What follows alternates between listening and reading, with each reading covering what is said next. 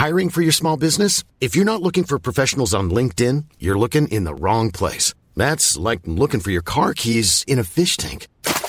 LinkedIn helps you hire professionals you can't find anywhere else, even those who aren't actively searching for a new job but might be open to the perfect role. In a given month, over 70% of LinkedIn users don't even visit other leading job sites. So start looking in the right place. With LinkedIn, you can hire professionals like a professional. Post your free job on linkedin.com/people today.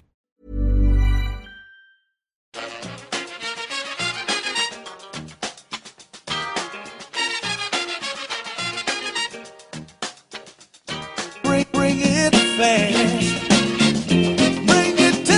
Hello and welcome back to the EPL Roundtable. I'm your host Kevin DeVries, and as always, if you'd like to reach us at the podcast, you can do so by either tweeting us at EPL Roundtable or emailing us at eplroundtable@gmail.com. Hi, I'm Sean Whetstone. I'm a West Ham supporter. I write for claretandhue.info. I'm also a podcaster on More Than Just a Podcast. You'll find me on Twitter at West Ham Football. Hi, I'm Dan, Arsenal fan, and you can get me on Twitter at @the_jersey_fits. All right, guys, thank you so much for joining us, both in good spirits, as obviously both of you won, but we can touch on that a little bit later. I want to start off with Burnley, who started the day's football against Wolverhampton and did not put forward a very good account of themselves. They allowed 30 shots. Joe Hart actually had a fairly decent day, considering the barrage that they were really under. Do you think that Burnley are just going through some struggles at the moment? They obviously had to start the season early with the Europa League, or do you think there's reason for genuine concern here? So Sean Dyche is in a unique position. I was listening to something on TalkSport actually just yesterday saying the guy is not under pressure because he's unsackable. You know, they worship him at Burnley. So unlike maybe Pellegrini before today's game, Jose Mourinho and all the other people tipped for the sack, Burnley could go down and they would still keep him. In fact, they have done. He's got a job for life almost, if there is such a thing in football. So there's no pressure on him. They proved last season what a defensive unit they could be. And in fact, I was tempted to put a few Burnley players in early on in my fantasy league. I think they're turning it around. As we've shown today for West Ham, look, we were rooted at the bottom of the Premier League after 4 games. We were pointless. We had 0 points, zero, nilch, nada. We won today against an unbeaten Everton, just to show you, away from home, which we never do. And we're now 16th place with 3 points. Yeah. So I think you have to put it a little bit into perspective and say, you know, Burnley did really well last season. Look how well Watford are doing at the moment. Sean Dyche is a great manager, in my opinion. He hasn't got any pressure from the board. He's got a good group of players, and I think he will turn it around. I'll be very surprised if come May or even Christmas, they're still in the relegation zone. I think he will turn it around. He's got the experience. He's got the squad. I'll probably eat my words by Christmas, but there you go. That's my opinion. I'm less positive. Like, Burnley's whole thing has been they concede a whole lot of shots, but for whatever reason, whether it's they just block a lot or whatever reason they allow low percentage shots. They channel people into less advantageous positions. And the last 2 games, I guess that's been the case. They conceded a lot of shots and still not allowed as many as you would think would go in, but they're not creating anything by themselves, and enough shots are going in that they're still losing games. And I don't know. I've been skeptical of Burnley's talent for a while. So if the whole this is largely the same squad. Yeah, and if the whole magic of Sean Dyche goes, then they really are bad. Obviously, it's way too early to say that this is just the Sean Dyche thing is gone and you have to wait. But if that goes, they're a bad team that is going to go down. But I don't know. I don't think they'll go down. I'm less sure that it'll turn around. Like, I'm not ready to say Burnley are dead, but I'd be concerned. Yeah, I will say that the Burnley fans that I follow, like Jamie Smith and Natalie Bromley and them, they all seem to be very negative, not just about the results, but also the play style.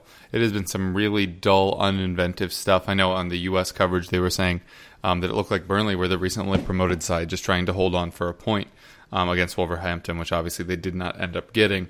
I think Kevin, just let me remind you. I've just looked it up. Yeah, they finished 7th last season. That's correct. On 54 points, just behind Arsenal. Right. Yep. So, I agree. It's mainly the same team. They won 14 games, drew 12 games, and lost. How many did they? Lost 12 as well. I mean, those are all excellent points, but also last year they prevented other teams from scoring, and this year they certainly have not. Yeah. Are you just saying that'll return to the mean? That you aren't reading into that as troubling? You just think it's abhorrent? Or aberrant? I'm just saying also, I don't think Watford will be up there in the top 6 at the end of the season as well. Fair enough. Yeah, we'll obviously keep an eye. You could argue like this squad... The squad's been essentially the same for 3 years. I don't think they had a lot of changes last year. So the season before that, they finished 16th. So, yeah, and it might be an average. 7th isn't like Burnley have done this for 5 years in a row. This is the outlier. Like last year could very easily be the outlier. Could well be. It'll certainly be interesting to watch, but maybe it won't be because they're playing very interesting stuff. But hopefully that turns around. It'll be sooner. interesting from a different perspective, right? Not from the watching football perspective. Yes. Right. Next up, coming into the season, everybody was touting this City versus Liverpool title race. Then Chelsea went out and beat Cardiff. Not a huge surprise, but Eden Hazard has himself a big day and was the driving force in that one. Chelsea have flown a little bit under the radar thus far. How good do you think they can be this season? I don't know about Chelsea. I mean, I will say, and I wrote for who did I write for? Was it the Anfield Index or was it This Is Anfield? I'll get in trouble with Gags now for saying which one.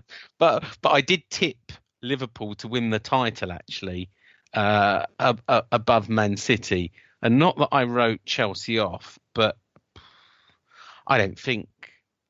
I mean, if the question is, has Chelsea got a chance of finishing the top 2? I would say absolutely not. If you're suggesting they're a dark horse, it will take a while for the new manager to bed in, and a bit like Pellegrini. And this will be a transition year. How many times have we heard that? Because they have so many managers. I haven't. If I'm honest with you, I haven't seen enough Chelsea games to understand what's really going on. I've only watched highlights, really. But if your question is, are they the dark horse to turn it all around and win the Premier League this season, then absolutely not.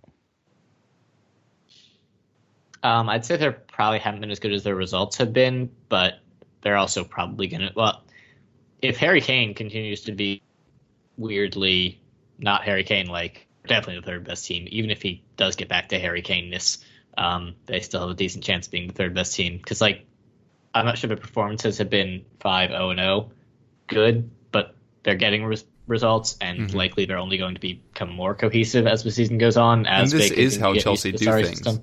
The years that Chelsea have won titles, at times they have certainly not been the best team or played the best style, but they just pick up results. Well, now they do play a good style, but yeah, no, they just pick up results. But I'd say the defense, especially with Conte playing a bit further forward now, is still a concern. And the fact, ultimately, like they could be easily like a top, 7-8 team in the world and finish third. Like Liverpool and City are just stupid good. So I don't think they're going to win the league either, but they're also, I'd tip them as third at this point, and they'll probably be very good.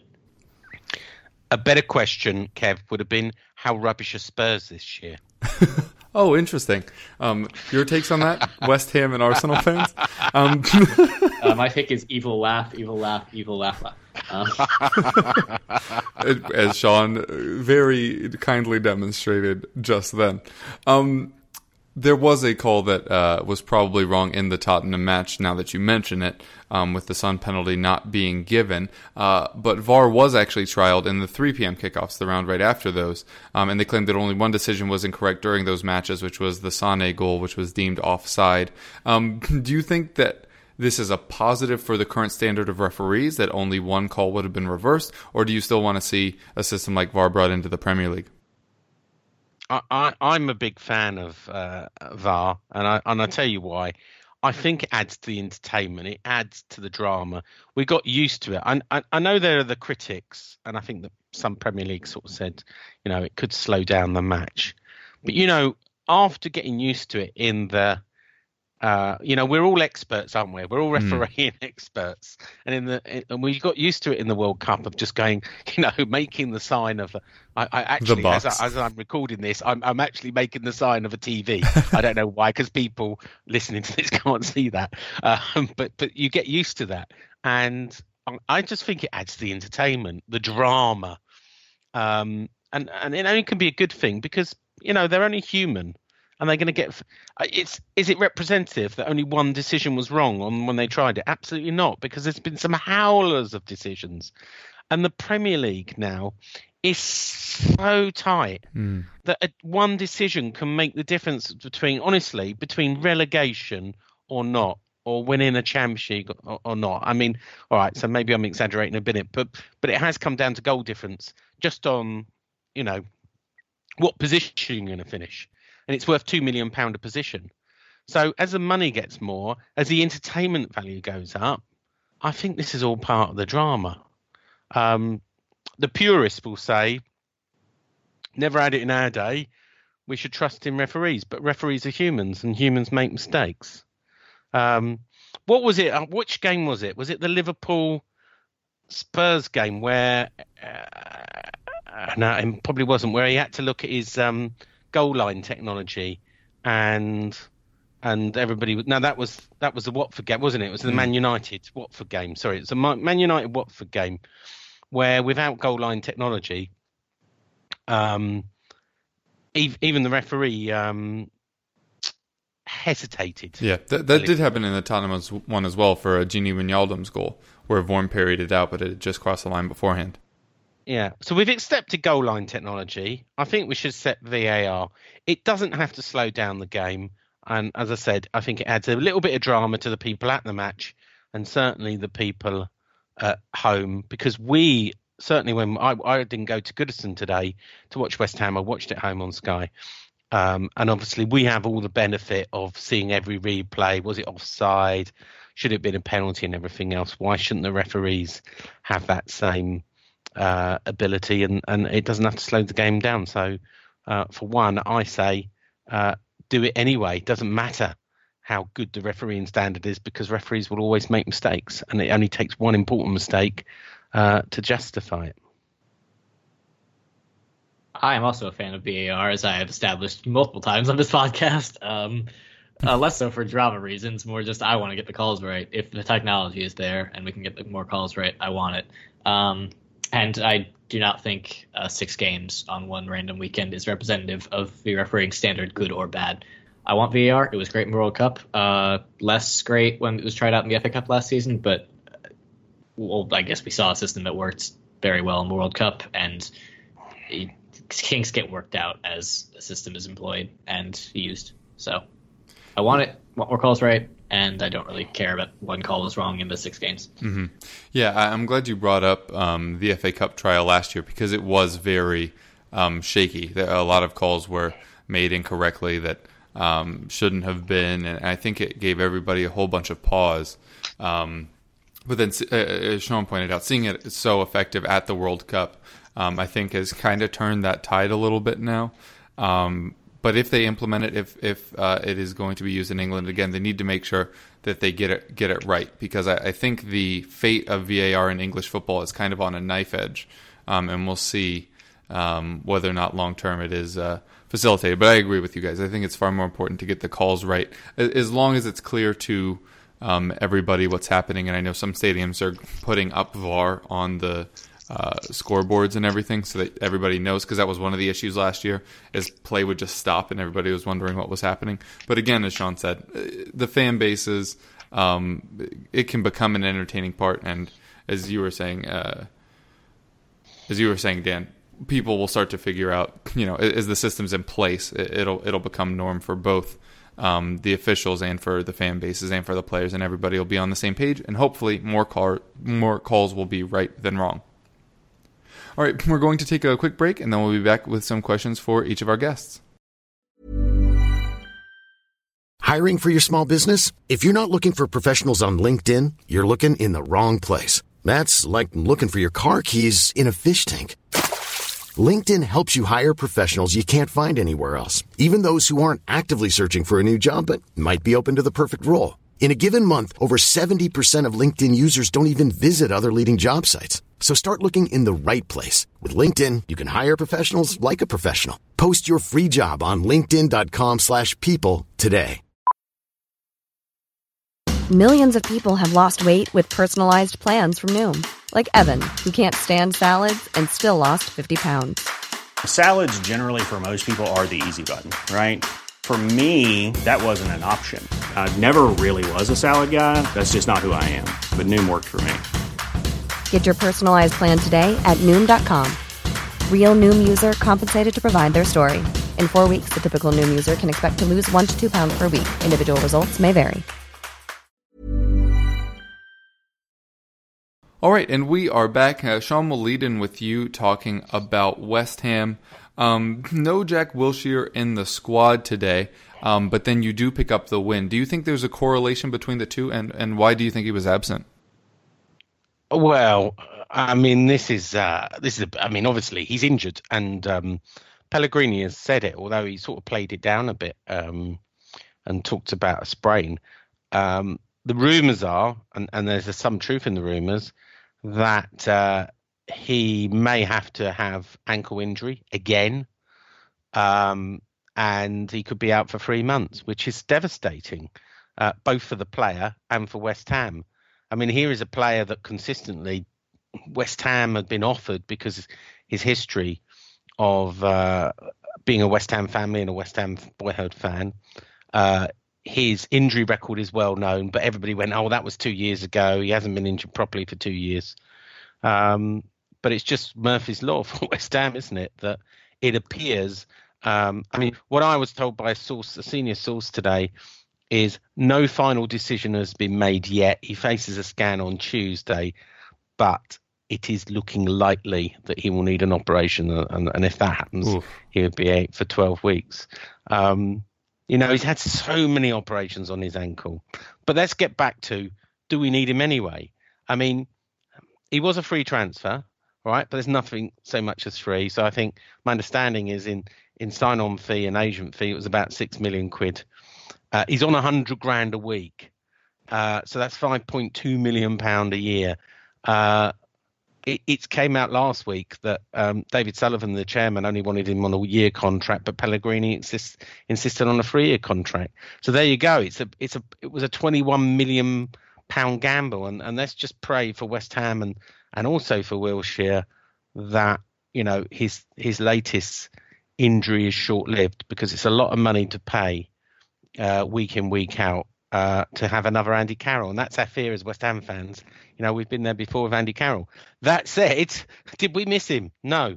You know, Mark Noble and Declan Rice and Pedro Obiang did a very good job in midfield. And isn't it interesting? When I first heard, I was tipped off about the team setup in advance of the teams coming out.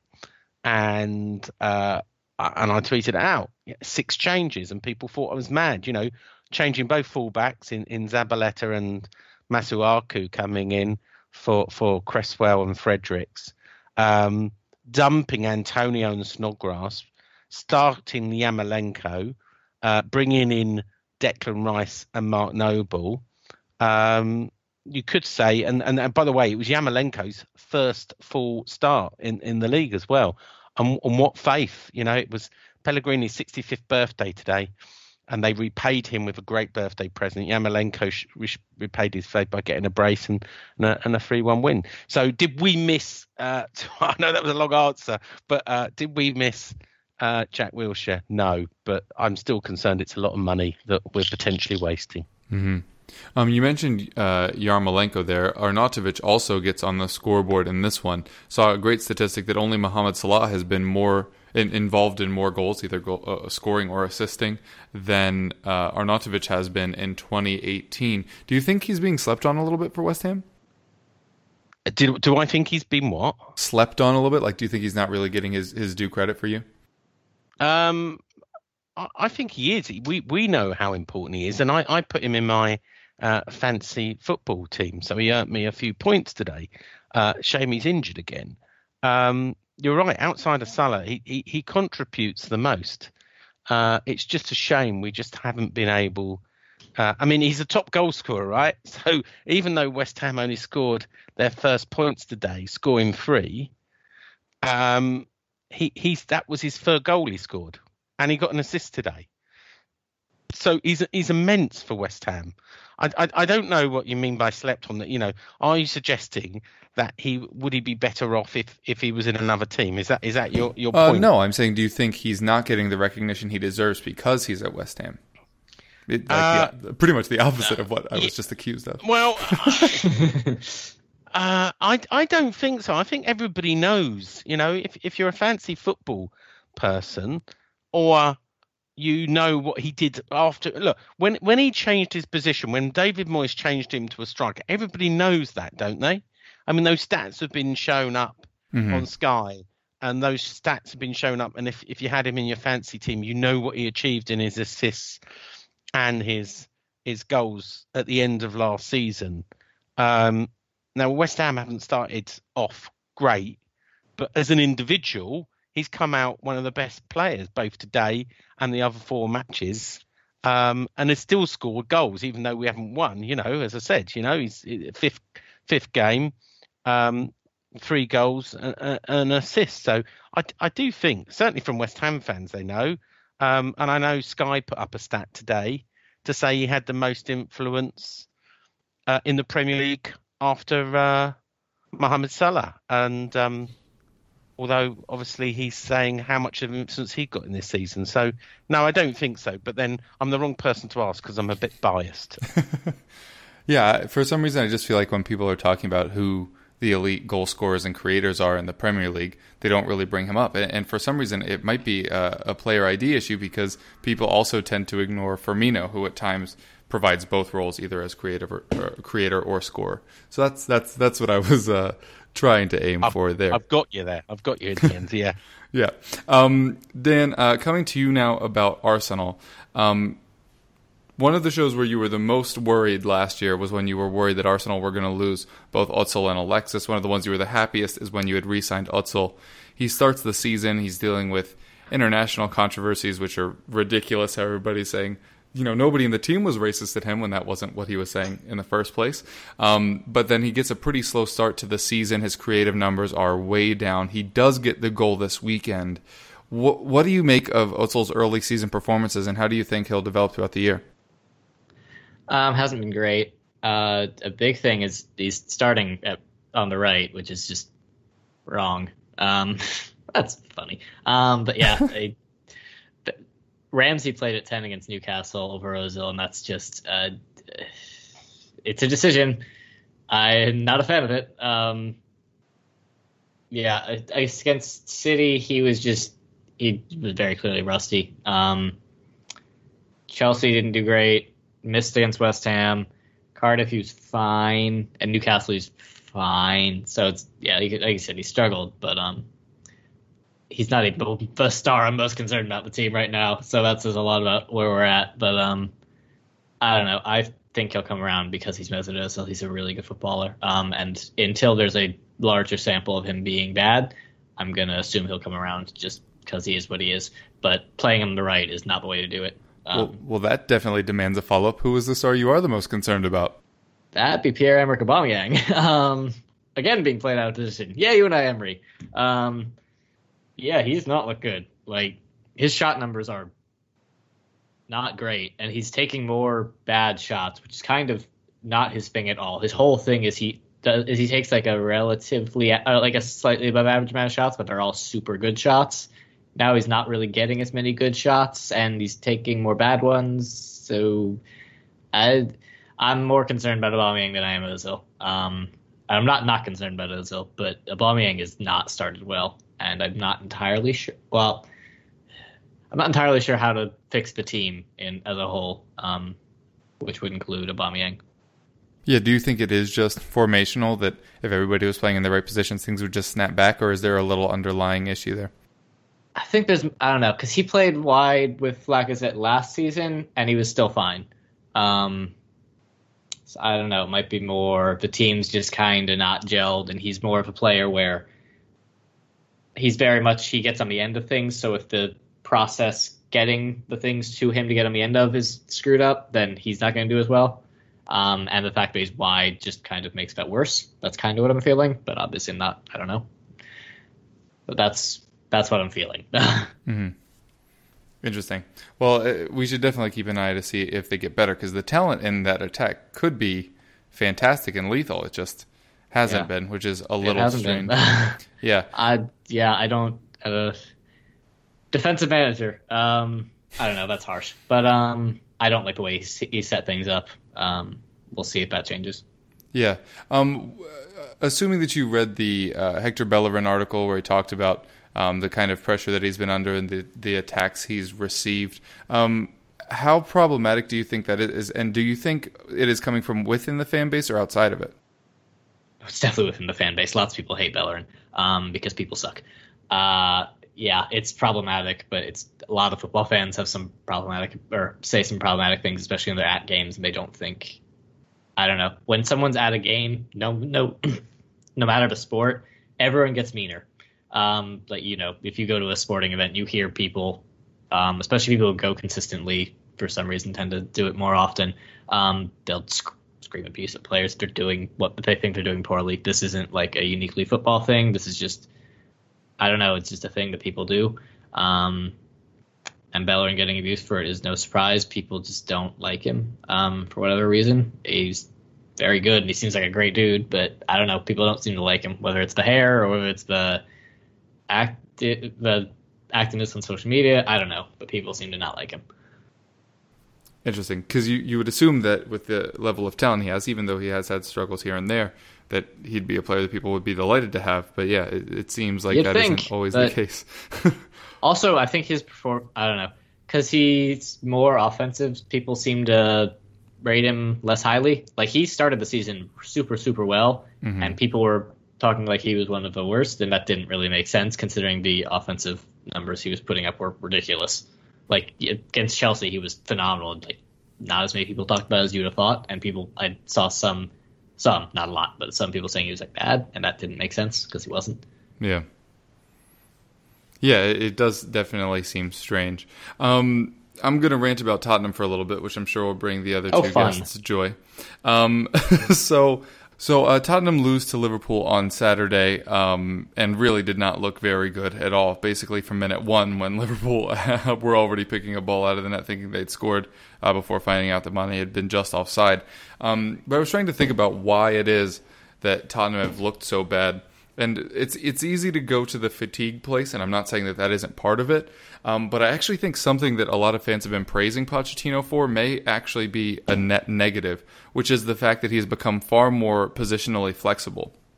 When he first came to Tottenham, he was basically exclusively playing 4-2-3-1, whether or not that was the personnel we had, whether or not those are the players that were fit. Regardless of all of that, just fit 11 players into a 4-2-3-1 and play it. And it kind of bred a familiarity that really led to us having a very good season the year that we finished behind Leicester in second place. And then last year we got a little more interesting tactically. We started playing three at the back with Davinson, Toby, and Jan before Toby got hurt. So we started doing 3-4-3s. We started doing 4-3-3s every now and again. And those things were kind of added throughout the season, and so all of them were bedded in. At the start of this season, we have already played more formations than we have in the previous 4 years of Mauricio Pochettino's tenure at Tottenham.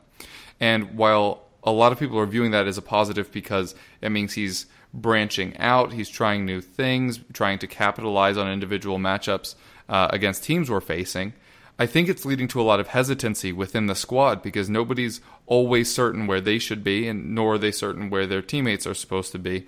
And I think that's led to a lot of the disjointed passing that we've seen throughout the season, with really the second half against Manchester United being the exception. But it's also worth noting that United had plenty of chances in that second half. I've seen people kind of like lily white tinted glasses looking at that Manchester United match, but Jose Mourinho, who often says a lot of crazy stuff, was not wrong when he said that they probably deserved to win that game. They had lots of chances in the first half, and they didn't have less chances in the second half. So the passing is an issue. The mistakes are an issue. A lot of players being caught on the ball, hesitating before they pass. Players that are passing to space instead of to players, but then players aren't in those spaces. It's genuinely a problem. And just as when we had 3 wins, I didn't think we were title contenders. Just because now we've had 2 losses, I don't think we're not top 4 contenders. But there are definitely issues in the squad. And while a lot of this formational changing has been to deal with either injuries or fatigue or things like that, those issues aren't going away, so we need to find a way to get past that if we're going to really succeed over the next month, which we have to, with the Champions League being back and the difficult group that we have. So now I'm done ranting about Tottenham, and I hope that Sean and Dan didn't enjoy listening about Tottenham's struggles too much. Wow. There you go. We won't even ask you We're not about good the anyway, stadium. so like, what can we talk? I can't tell you anything about the stadium. My guess is it's past December. So going from there, we'll move on to player watch. Did you not? I'm just going to ask you. Yeah. You went for Mace to do your stadium, Mm-hmm. and this week the other company came out and said, "We told you so." Yep. That we said it could never be done in time, Mm-hmm. and we said that it wouldn't be finished in December. So, Yep. Daniel Levy makes a mistake. Well, I think everybody knew that it... Well, not initially, because they kept giving us all these promising updates. But basically, as soon as it was delayed, a lot of people assumed that the club always knew. Aside from one of the most hilarious things that you'll ever hear about, that the stadium wiring for the fire safety system shorted and created a small fire, which is just a laughable incident to occur. But a lot of people were very angry initially, and now I think a lot of people are just kind of dejected and also unsurprised in hindsight. But like building up to it, they kept saying the 15th, so everybody believed it. Everybody bought their season tickets, all that stuff. Then obviously not the case. So yeah, obviously a big issue in between the fan base and the club right now, and it's one of the reasons why, I don't know if you guys have seen, Tottenham fans typically deal with losses fairly well. We used to do it a lot. Not usually big surprises, but people are getting on the team very quickly when there's any struggles because everything else is not going very well between the fan base and the club right now. So if the results aren't there, things can get pretty toxic pretty quickly. And hopefully a solution is found soon. But like I said, I would be surprised if it was before December. And as you said, the previous contractors who were the previous ones? They worked on Arsenal Stadium as well. Populous. Saying they could be. Well, they December worked as well. on the West Ham Stadium as well. Yeah. In fact, Populous pretty much work on every stadium. They do. If Yeah, they're a huge. worldwide stadium, Populous are the architects for all of them, including re-architect. Well, I think building the original Olympic Stadium and re-architecting the London Stadium as well. So. Yeah, so they're everywhere. So what I'm saying is that I'm equally as much of a construction expert as Populous and guessing it'll be after December. Now we'll move into Player Watch, where we're going to discuss form players, those that are both out of and in it. Who is the most out of or in form player at your club right now? We'll start with you, Sean. What we starting? In form or out form? Dealer's choice. Well, let's start with inform, and it's a hard choice, but I've got to go Yarmolenko because a lot of people were writing him off, saying what a waste. I think one of his countrymen sort of said what a waste of money and never take to the Premier League just in the international break, and what a way to prove them all wrong. I think we spent about 17 million, which is nothing in today's terms, and what a great way for your first start in the Premier League to score 2 goals. You can't ask more than that. So I'm going to put him down as in form. I think close by, Marco Arnautovic had another good game, and Philippe Anderson is coming into his own as well. But other people surprised me today. I thought Pedro Obiang, Declan Rice. I could put half the team down as coming into form just for this one game because we won 3 points.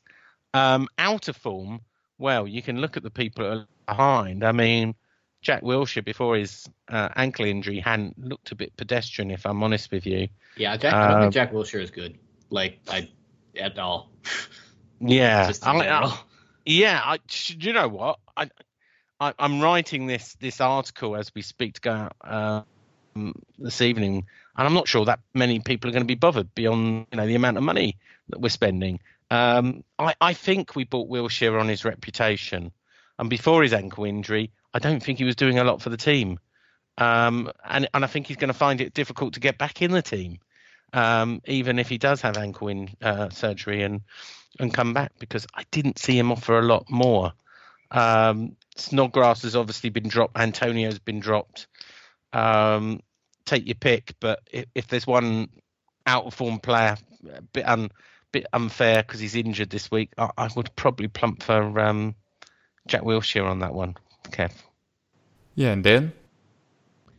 Well, I already discussed Aubameyang for out of form, so I'm not going to go over that again. I'm not sure there's one player who's particularly in great form, but Lucas Torreira, both the last 2 games, he's started on the bench and then he's come on, and we've looked significantly better. So it's like he was your best summer signing or something. You know what? You might have a point there. Could someone inform anyone at all that matters in the club's decision making? But yeah, he's looked great. He came on at halftime against Newcastle, and he didn't even. I think it was funny. It was statistically, Guendouzi completed more of his passes than Torreira by a fair amount, and I think won a higher percentage of his tackles. Not that that's that important, but it's a thing. Neither of those are that important, but they're things. But Torreira he moved everything so much quicker, and he's better defensively, obviously. And we just looked. I think Newcastle also had something to do with it. I think they also looked worse in the second half, but even without that, we just looked so much better and so much quicker and penned them in so many more times in the first half. The first half was a terrible, terrible half of football. There were 3 shots total, none of them on target. It was just cry-worthy. And we actually looked competent, at least in the second half, and we're infinitely better with him on the pitch. So, yay, Lucas Torreira. Please start next game. Yeah, going from one Lucas to another for Tottenham, obviously the form player is Lucas Moura, who's just currently terrorizing back lines all over England. Whether he's scoring or not, he's just such a pest to deal with. And the fact that he was not, what's the nice way to say this? He wasn't burdened with World Cup action. He's been able to really come out of the gates really, really strong. And we knew this. When we signed him in January, everybody was really excited about that first 6 months, but the idea was always get him a full preseason, get him into the starting 11 and see what he can do. And we're doing that right now. And I think the squad is much better for it, especially with having to deal without Son for the past month or so while he was dealing with the Asia games. So Lucas is definitely the player that's been most on form for Tottenham. The players that have been out of form, mostly everyone else except for Dele Alli, which has been very disappointing start to the season. Toby had a really good start after he finally got back into the team, but was disappointing against Liverpool. And it seems like everybody's had that. Everybody's had 1 or 2 good games, 1 or 2 bad games. Hopefully those will all get ironed out. But Luke is the only player that's been exclusively good. The one that's really had the most struggles thus far is Eric Dyer, who has struggled for so long that people are starting to think whether or not we need to reevaluate how talented we think he is on the whole, which is really disappointing considering we needed him to fill in while Wanyama was out injured, but now Wanyama's back. So maybe that issue will course correct itself. But we'll just see. But Lucas the form player, Eric Dyer, the worst of the rest. All right, and we will wrap up a little early here, but with match previews. Tottenham have the first match during the week, this one against Inter Milan. They're coming off a 1-0 loss to Parma, so they're not in spectacular form either. I think Lamela will get the start in this one because Poch has this deep, deep love for playing people against teams that are in leagues that they formerly played in. So playing Lamela in a Serie A match seems par for the course for him. And Lamela did look very good when he came on against Liverpool, so hopefully that will suit us well. The big question is whether or not we'll roll Kane out again. When Pochettino was asked if he thinks Kane needs a rest, he said, "We know him. We've known him for 4 or 5 years now, and we know when he needs a rest, and he doesn't need a rest." But then, everybody with eyes sees him play. You could argue that maybe he's dealing with the tactical change like when he was playing with England over the summer, and he was basically playing a little bit behind Sterling, which cut off a lot of his the paths he could take towards goal. We're currently doing the same thing with Lucas playing in front of him. But the big question, if Kane's going to be playing in this one, it looks like Dele Alli will not be back in time. Lloris will not be back in time, so it'll likely be Vorm again. Eriksen, who has not looked very good for us, is probably going to start as well. I would love to be confident and say I think we're going to win this one, but unfortunately I think it's going to be a score draw. All right, coming to you now, Sean. A little bit of London on London action, much like this pod, but this one's going to be West Ham versus Chelsea. We talked about them a little bit in the open. You didn't seem super convinced that they were title contenders for sure. Are you thinking that you might be able to sneak a point off of them? It's an easy win, isn't it? Well, do you know what? Chelsea is an interesting London derby. Look, we've not been doing too well at the London Stadium, as everyone knows. We've got a few problems there. We've been doing a better away from home, say that. We haven't won a game till today. London derbies are interesting because anything can happen. Chelsea went 1-0 down against Cardiff, so they are fragile, right? They can be beaten. I know they won 4-1 at the end, thanks to one player. But I think anything can happen. Did I think West Ham would win 3-1 against Everton today? No, I did not. Do I think West Ham are going to turn over Chelsea? No, I do not. But what do I know? I think we have a bit of confidence after our win today. I think Pellegrini knows how to set up against the big clubs. And, we couldn't do anything against Liverpool, and we know why now, because they're the best in the league, is my view. Arsenal, I thought we looked a little bit better, and we were a bit unfortunate to end up in the result. But I just think we're going to be up for Chelsea. We've got nothing to lose but to go for it. I don't think we're going to just go for a point. We are going to stop them playing their game. I would take a point all day long, Kev, but let's be optimistic and say and go for a cheeky little home win that after losing 4 games, we lose against Wolves and Bournemouth. I mean, look at Bournemouth flying now. Yeah. And we win 3 in a row. We beat Everton away, we beat Chelsea, and then we go and beat Man U to win 3 on a trot and find ourselves mid-table. There you go. You heard it here first. And probably last. Dan, you have your huge European clash with Vorskla. Am I saying that right? I have no idea. But yeah. I would love to say I know stuff about Vorskla. I would love it a lot, but I don't. So there's that. But it's a home game in the Europa League against a team I don't know. So we should win and not play all our starters. Yeah, that was going to be my question, is what kind of side do you think you'll put out? It's maybe half the starters. I don't know. Rest Bellerin because he needs all the rest he can get after all he played last season. Throw out a traffic cone at left back because whatever. Basically the same as center backs. Maybe we won't win. Start for Atlanta. They're in my Super 6. They're in the Sky Super 6 this week, so I have put them down for a win. So I think we'll win. I hope we'll win. Dear God, please win. But yeah, Bert Leno should make his debut. That'll be interesting because I'm not convinced Leno's good, but I still want him to start because Czech really can't play out of the back, and we are clearly going to do that. And it's honestly just mean at this point. Like, I'm not convinced this isn't qualified as bullying. Like, our highlights shouldn't be allowed on YouTube. But yeah, no. Rest Aubameyang. Welbeck will probably start. Ozil, I would assume, will be rested. I would just hope Guendouzi plays because that probably means he won't start on the weekend. And maybe we'll play an academy person like Emil Rowe-Smith had a great preseason. Maybe he'll play. Not sure. But I would not like to start before 11. That would be bad. Would not be happy with that. Gotcha. So all of us predicting wins. No, wait, I predicted a draw. But that will do it for us today. So if you have any projects you're working on, if you want to tell people where to reach you, now would be a good time.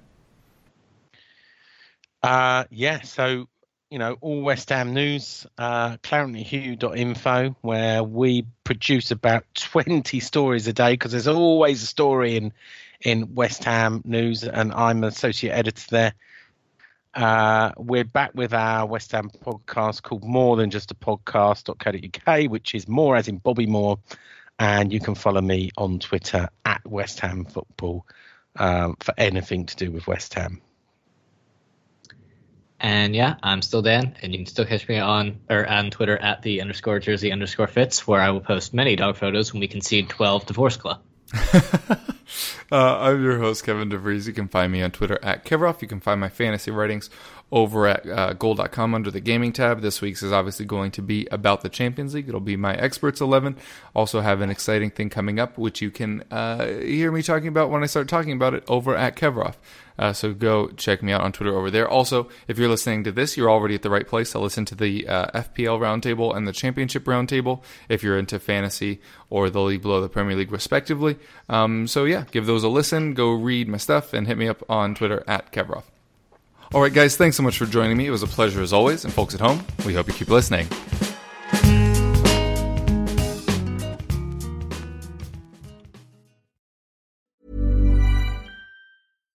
When you drive a vehicle so reliable it's backed by a 10-year, 100,000-mile limited warranty, you stop thinking about what you can't do and start doing what you never thought possible. Visit your local Kia dealer today to see what you're capable of in a vehicle that inspires confidence around every corner. Kia, movement that inspires. Call 800-333-4KIA for details. Always drive safely. Limited inventory available. Warranties include 10-year 100,000-mile powertrain and 5-year 60,000-mile basic. Warranties are limited. See retailer for details.